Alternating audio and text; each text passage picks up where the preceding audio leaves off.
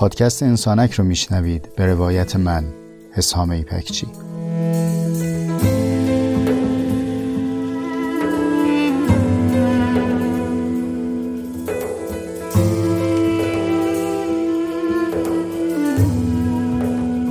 پادکست انسانک مجموعه‌ای از جستارهای صوتی است که توی اون تجربیات زیسته و روزمرگی هامون رو با عمقی کمی بیش از معمول روایت میکنم.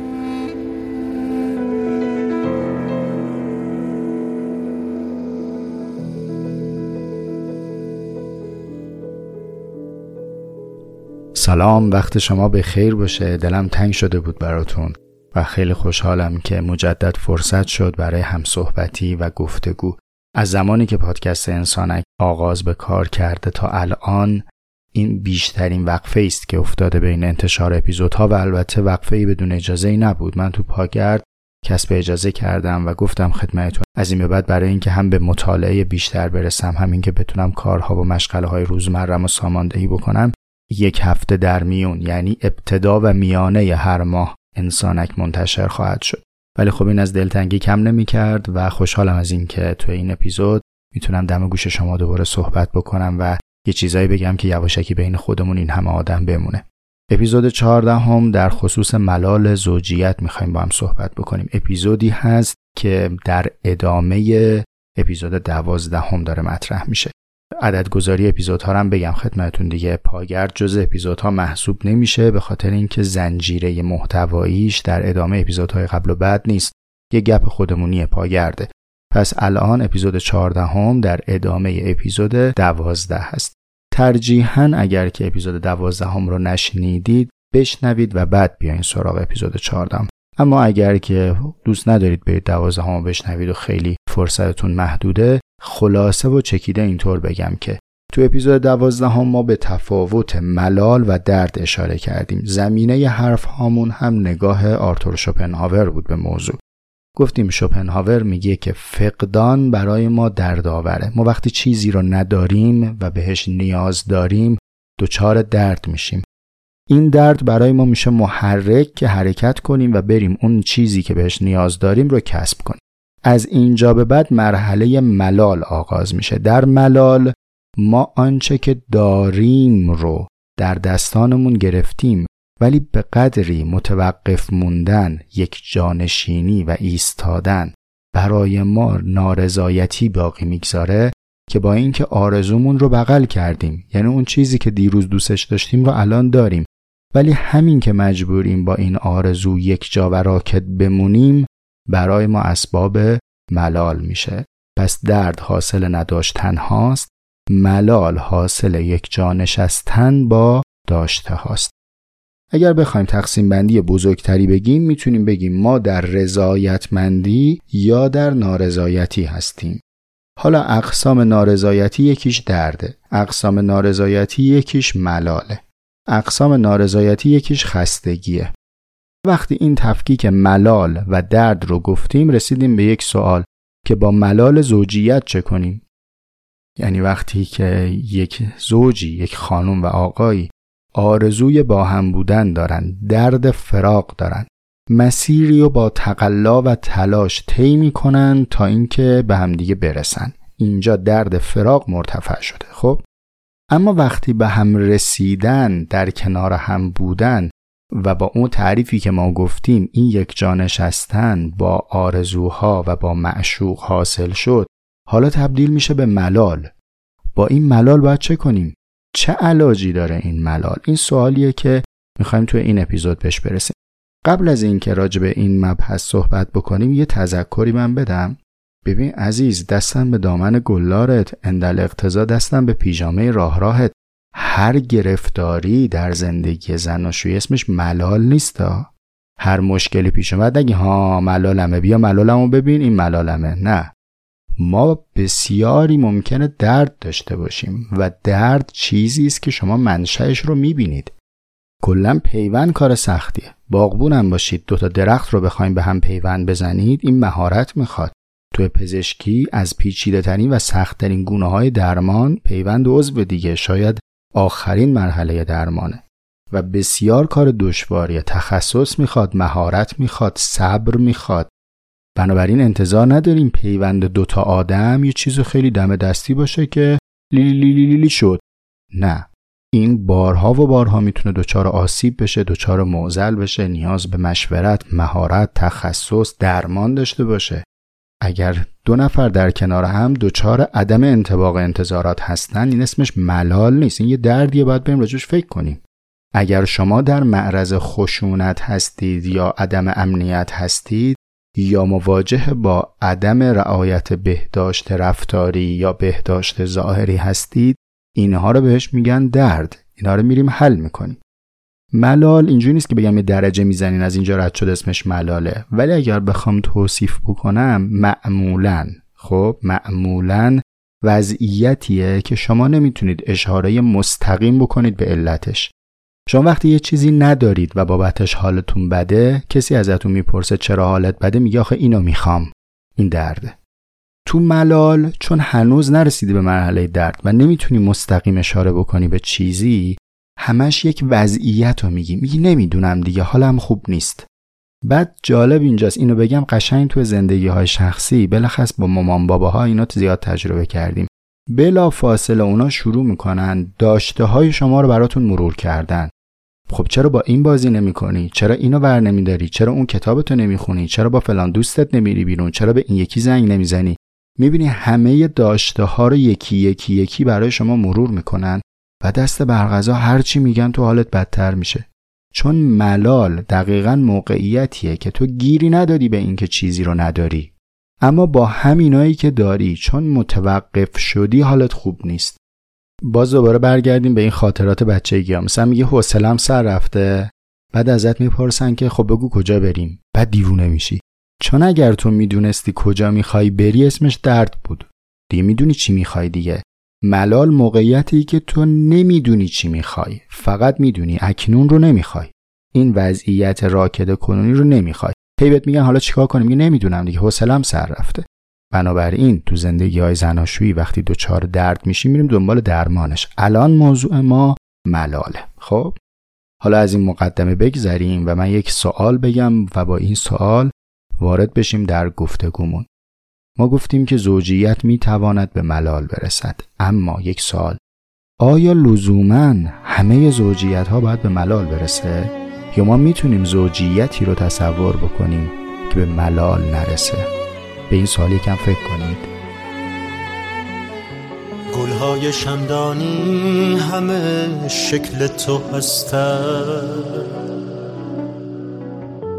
رنگین کمان را بر سر زلف تو بستند، تا تاق ابروی بت من تا به تا شد، دردی کشان پیمانه هاشان را شکستند.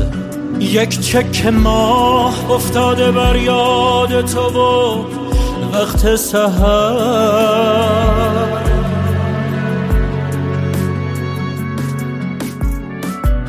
این خانه لبریز تو شد شیرین بیان حلوای تر. امشب تمام عاشقان را دست به سر کن، یک امشبی با من بمان، با من سحر کن، بشکن سر من کاسه ها و کوزه ها را کج کن کلا. میخوام یه چند تا مثال بگم براتون که شما همچنان فرصت داشته باشید به اون سوال فکر کنید، به اینکه آیا لزوما زوجیت به ملال خواهد رسید یا محتمله شاید به ملال برسه.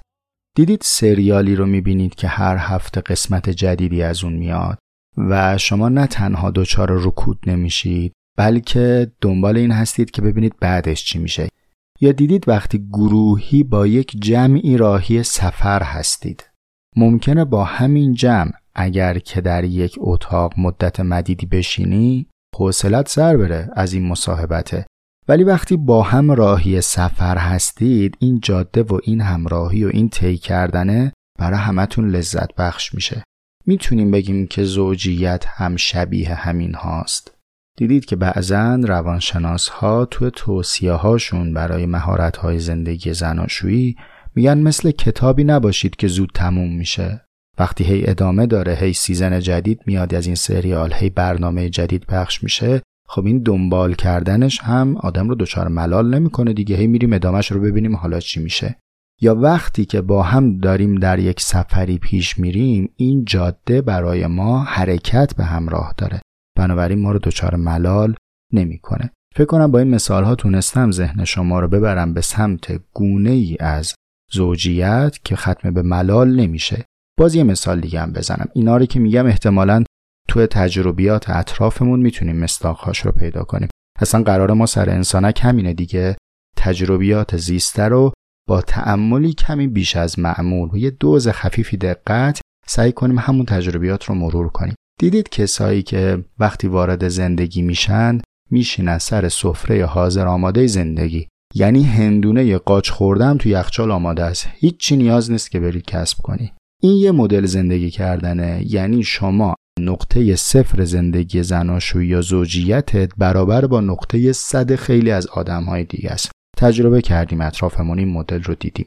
یه مدل دیگه هم هست که نقطه صفرت صفر واقعیه و تو رنده میشی تا اینکه بتونی این صفر رو به 1 و بعد از اون 1 رو به 2 و 2 رو به 3 همینجوری پیش بری به جلو. این دو سر طیف رو من مثال زدم، بینش هم خب اقسام مختلف دیگری وجود داره. من تجربه زیستن در مثال دوم رو دارم، یعنی مدل زندگی کردنی که از ابتدا باید می جنگیدیم برای به دست آوردن حداقل‌ها. در همون لحظات هم خیلی ماجرا شیرین نبود، راستش با درد همراه بود، با سختی همراه بود.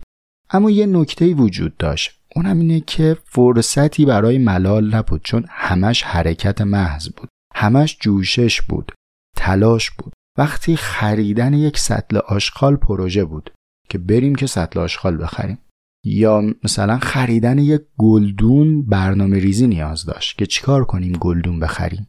اینا ممکنه به نظر ساده بیاد، ولی به هر حال در ذات خودش حرکت داره، چون درد داره دیگه، درد نداشتن و حرکت برای کسب کردن. یا مثلا اگه تجربه کرده باشید تو زوجیت هایی که دانشجوییه، خب هر دوتون دارید با هم درس میخونید، این درد داشت، کار سختی بود. حالا مثلا در مورد ما که داستان داشتیم دیگه، من کلا درس خوندنم درس خوندن کتابخونه‌ایه. قرائت خونه‌های کتابخونه ها دیدید، دنج، ساکت، بشینی پشت میز، از اونایی که صبحم زودتر بری که میز خودم بشینم، بعد ماژیکاتو رنگ و وارنگ بچینی، کسی هم اگه شروع میکنه حرف زدن از این صداها در بیار، همینقدر لوس. خب این مدل درس خوندن من. از اونور ماده کلا ولو جلو تلویزیونم روشن، پخش و پلا، اینور بخون اونور بخون، چه زیرابی هم دارم میزنم ازش. خب این دائم چالش بود دیگه، یکی داره قور میزنه خاموش کن درس دارم امتحان دارم، و یکی میگه تلویزیون روشن نباشه خوابم میگیره میخوام درس بخونم. اینا در اون لحظه اتفاق خوشایندی نیست، در اون لحظه جنس شبیه تنشه، ولی واقعیت اینه که حرکت ایجاد میکنه. ممکنه یک مشکلاتی هم داشته باشه، الان موضوع این نیست، نمیگم ایدئاله، ولی ملال ایجاد نخواهد کرد. بنابراین اگر برگردم به سوالی که آخر بخش قبل پرسیدم، آیا لزوماً همه زوجیت ها به ملال میرسد؟ جواب اینه که خیر، لزوماً همه مسیر زوجیت همراه با ملال نیست. کما اینکه اون اولی که داری تقلا میکنی برای کسب کردن ملال نیست، و اتفاقاً ملال به سراغ آدم‌هایی میاد که یا موضوع حرکت کردنی ندارن، یا اینکه از چالش‌ها گذشتن و حالا رسیدن به نقطه یکجانشینی، به توقف. پس این کلمه کلیدی رو به خاطر داشته باشیم. توقف خاک حاصلخیزی است برای رشد ملال. اما اگر بخوایم که تقسیم بندی بکنیم انواع وضعیت هایی که میتونه در زوجیت پیش بیاد، به 4 وضعیت میرسیم. یه لطفی کنید 40% حواستون با من باشه، من این 4 تا دسته رو به شما میگم. تازه فهمیدم سر این چشما جونم میدم، تو بخوای از من مرگم آسونه، جز تو چی دارم من دیوونه. یک وقتی هست که هر دو نفر زوجین پویا هستن، در حال حرکت هستن. این یه وضعیت. وضعیت دوم اینه که هر دو راکد هستن، یعنی هر دوشون متوقف موندن. مثال زدم، مثل اون زوجینی که روز اول نشستن سر زندگی حاضر آماده، یا آدم‌هایی که در دوره بازنشستگی رسیدن یه دفعه به توقف، دیگه هیچ کدوم کاری ندارن انجام بدن. بعد یه دفعه دور و بریا خیلی با تعجب میگن آخه الان چه وقت طلاق گرفتن بود؟ خب اینا الان رسیدن به نقطه ملال دیگه. جفتشون به نقطه رکود رسیدن، یا با نارضایتی دارن زندگی میکنن یا اینکه از هم جدا میشن. خب پس فرض دوم اینه که هر دوتا راکد باشن. بریم فرض سوم.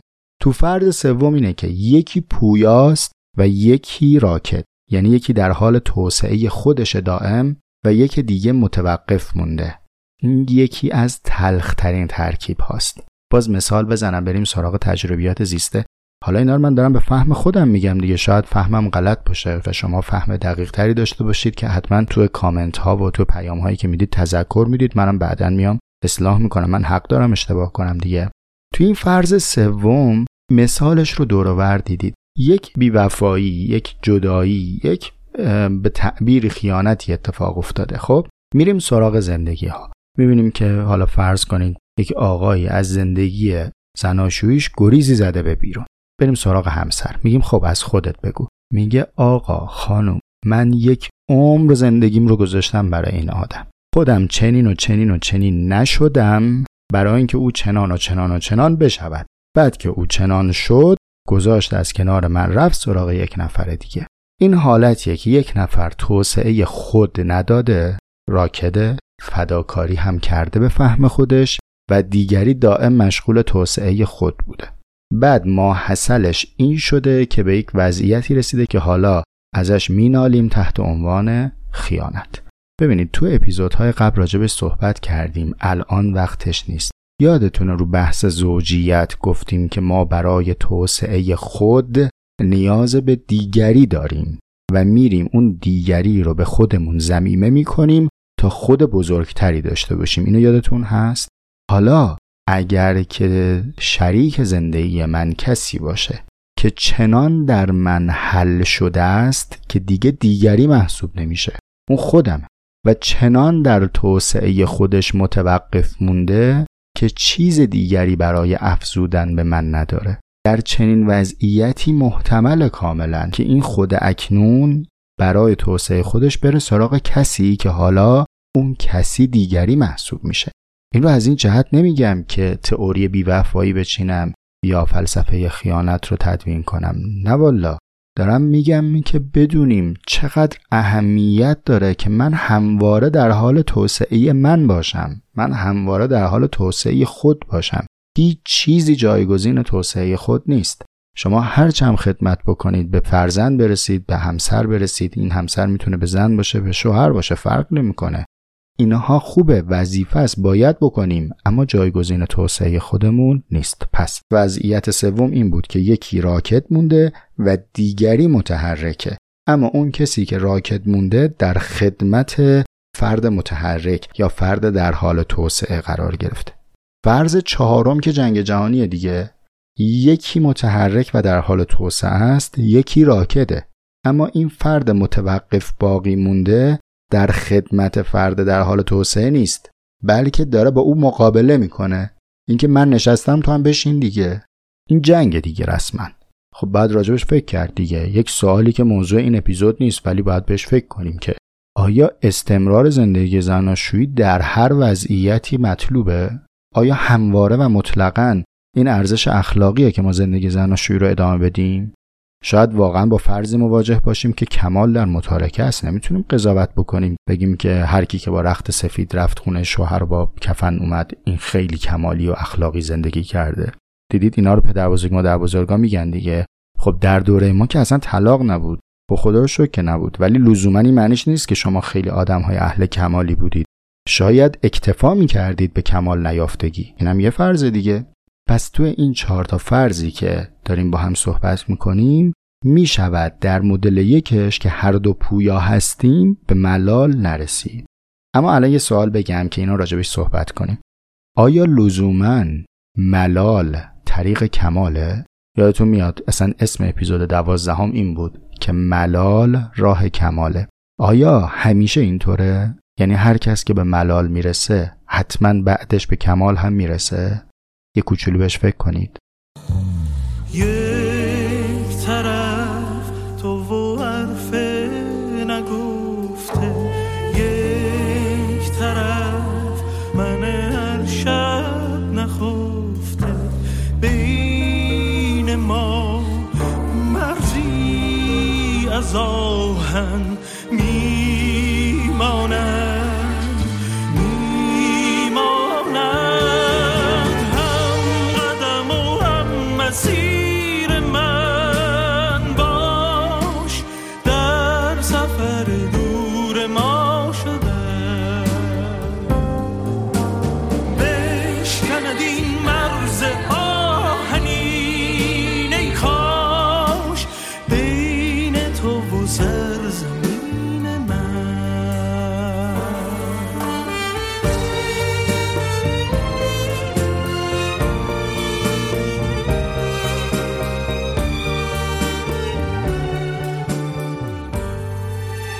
آیا حتما ما بعد از ملال به کمال میرسیم؟ به نظر میاد جواب منفیه. ملال کارکردش چی بود؟ این که بگه اینجا وانست. خب این که اینجا وانستا لزوما معناش این نیست که جای بعدی که وامیستی جای بهتریه. ما برای رسیدن به کمال دو علم نیاز داریم. یکیش سلبیه، یکیش ایجابیه. یکیش علم به نخواستن و دیگری علم به خواستن. این خیلی مهمه ها. اگر هر کدوم از این دوتا نباشه حرکت به سمت کمال پیش نمیاد. اونی که میگیم سلبی، اونی که میگیم نخواستن یعنی چی؟ یعنی ملال شما رو به نقطه میرسونه که میگی اونی که الان هست رو نمیخوام، ایستادن رو نمیخوام، نسبت به وضع موجود بیمیل میشید. اما این کافی نیست. لازمه بعدی اینه که شما نسبت به وضع مطلوب هم علم داشته باشید. خب اینا نخواستی، این سلبی. چی میخوای؟ این که ما چیزی رو نمیخواهیم یا علم داریم به نخواستن معناش این نیست که علم داریم به این که چی میخواهیم. و من و شما هم در زندگی فردی هم در عرصه اجتماعی مثالهایی رو دیدیم یا چه بسا خودمون تجربه کردیم که چون این دوتا رو با هم نداشتن از اکنون حرکت کردن ولی به کمال هم نرسیدن. مثالهای شغلی رو بگم خدمت شما. دیدید که مثلا کسی از شغل اکنونش ناراضیه، بعد میره یک مسیر شغلی رو انتخاب میکنه، دوباره در اون بعدیه هم میرسه به نارضایتی سابق. اگر رفت شغلی انتخاب کرد در او به مسئله جدید رسید میشه مسئله جدید ها، ولی میره دقیقاً میخوره به مسئله قبلیه. این یعنی این که میدونه چی رو نمیخواد اما دقیقاً نمیدونه چی رو میخواد، پس میره تکرار میکنه. در زندگی های زناشویی هم مصداق و مثال از این جنس زیاده.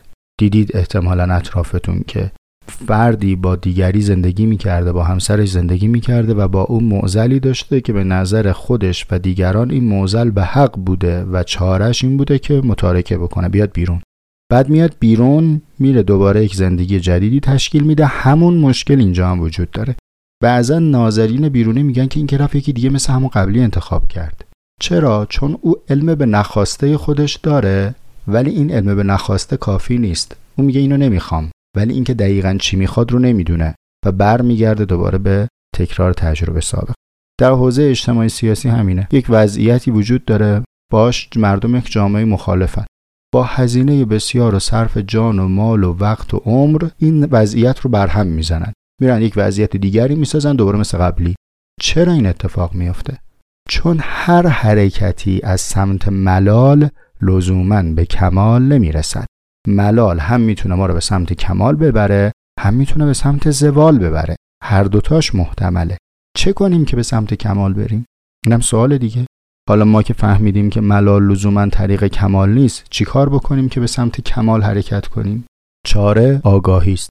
ملال دعوت به سفره، دعوت به هجرت از اکنون. مثل هر سفر دیگری، اگر بدون شناخت مقصد، اگر بدون همراه داشتن توشه، اگر بدون تسلط بر نقشه، اگر با همسفر نااهل، اگر بدون راهبر یا با راهبر نابلد مسیر طی بشه، خب این سفر به مقصد نخواهد رسید که. بنابراین فرق ملال هایی که به کمال ختم میشه با اون ملال‌هایی که به کمال ختم نمیشه در آگاهی و شناخته، در معرفت من و شماست. در واقع ملال هم مثل هر سرمایه دیگری اگر ناآگاهانه هزینه بشه به بطالت میگذره دیگه، هدر میره. اما اگر با شناخت ازش استفاده بکنیم به سمت کمال میره. و حالا باز میرسیم به یک سوال دیگه که آیا ما میتونیم ملال رو با تنوع طلبی و با حرص درمان کنیم؟ یعنی ما یه معضلی داریم به نام ملال، الان گرفتار ملال شدیم. اگر بریم تنوع طلبی بکنیم این معضل رو تونستیم تسکین بدیم یا نه؟ آیا با دل صد دله میشود به آرامش دل رسید یا نه؟ این که میگه با من صنما دل یک دل کن، قصهش همینه. آیا با دل صد پاره، با سینه صد دله میشود به آرامش دل رسید؟ با من صنما دل دل دل دل دل دل یک دل دل یک دل کن.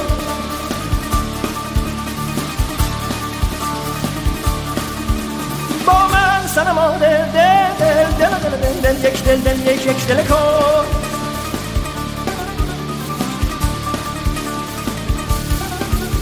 یا سنه هم یا سنه هم وانگه گله کن. با من صنما دل دل دل دل دل یک دل دل یک دل. مسئله وفاداری و وفاداران زیستن موضوعیه که میطلبه شاید اپیزود مستقلی یا چند اپیزود در موردش بحث بشه و از اونجایی که موضوع صحبت امروز من هم نبوده خدمت شما براش آماده نیستم، مطالعه ندارم، یادداشت ندارم.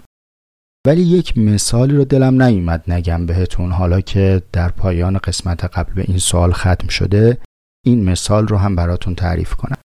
فرض کنیم راننده‌ای فرمون ماشین رو در اختیار گرفته و من از شهر خودم مثال میزنم. مثلا توی شهر تهران که اتوبان همت یک اتوبان وسیع شرقی غربی است. خب این اتوبان رو 100 بار رفته و برگشته، دوباره از نو رفته اول اتوبان، دوباره برگشته. وقتی که بعد از چند روز از او سوال بپرسن که چقدر حرکت کردی، او به فهم خودش میگه هزاران کیلومتر پیمودم. درسته؟ دروغم نگفته.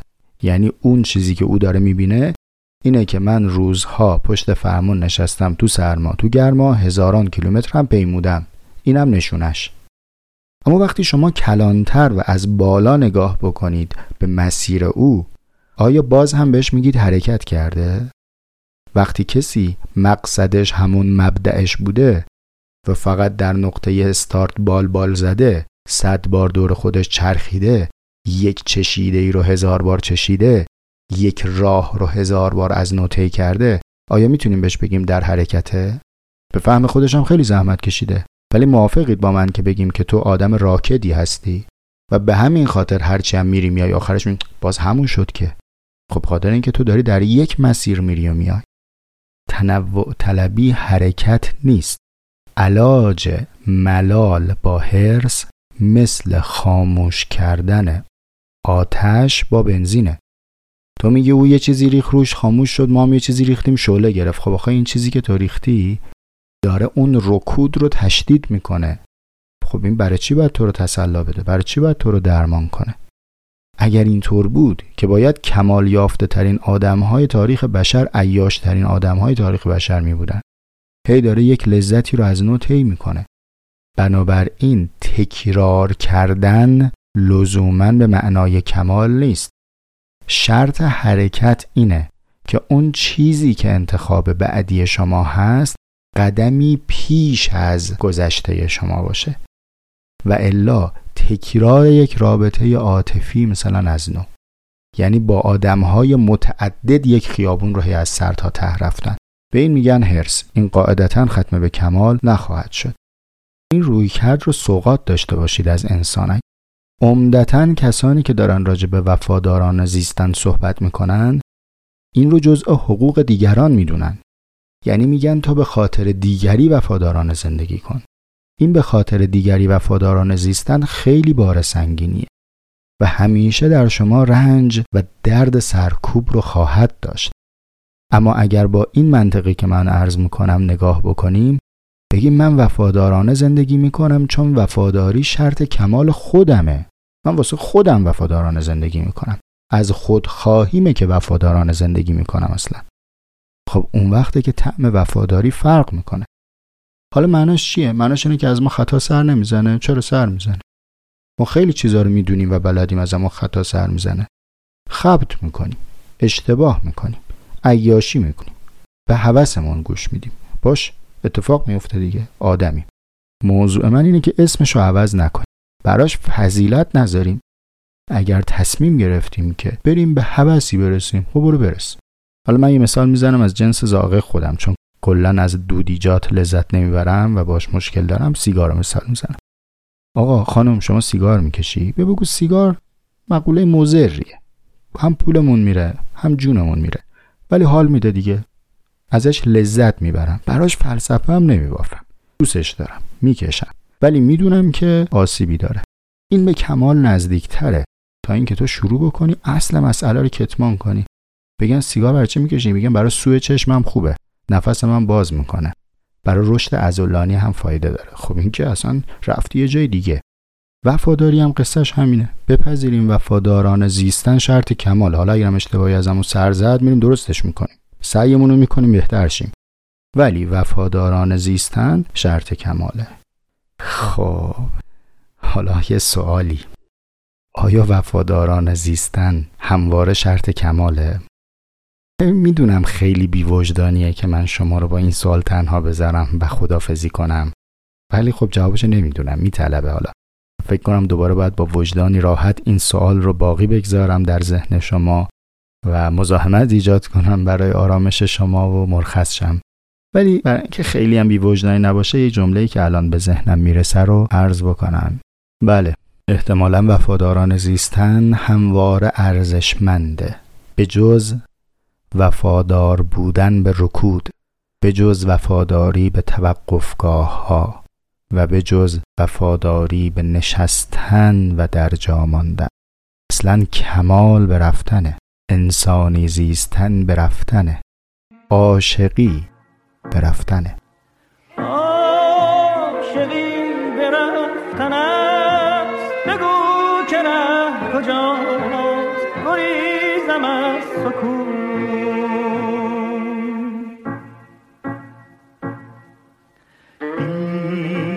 تو خانه آخرین چگونه بگذرد،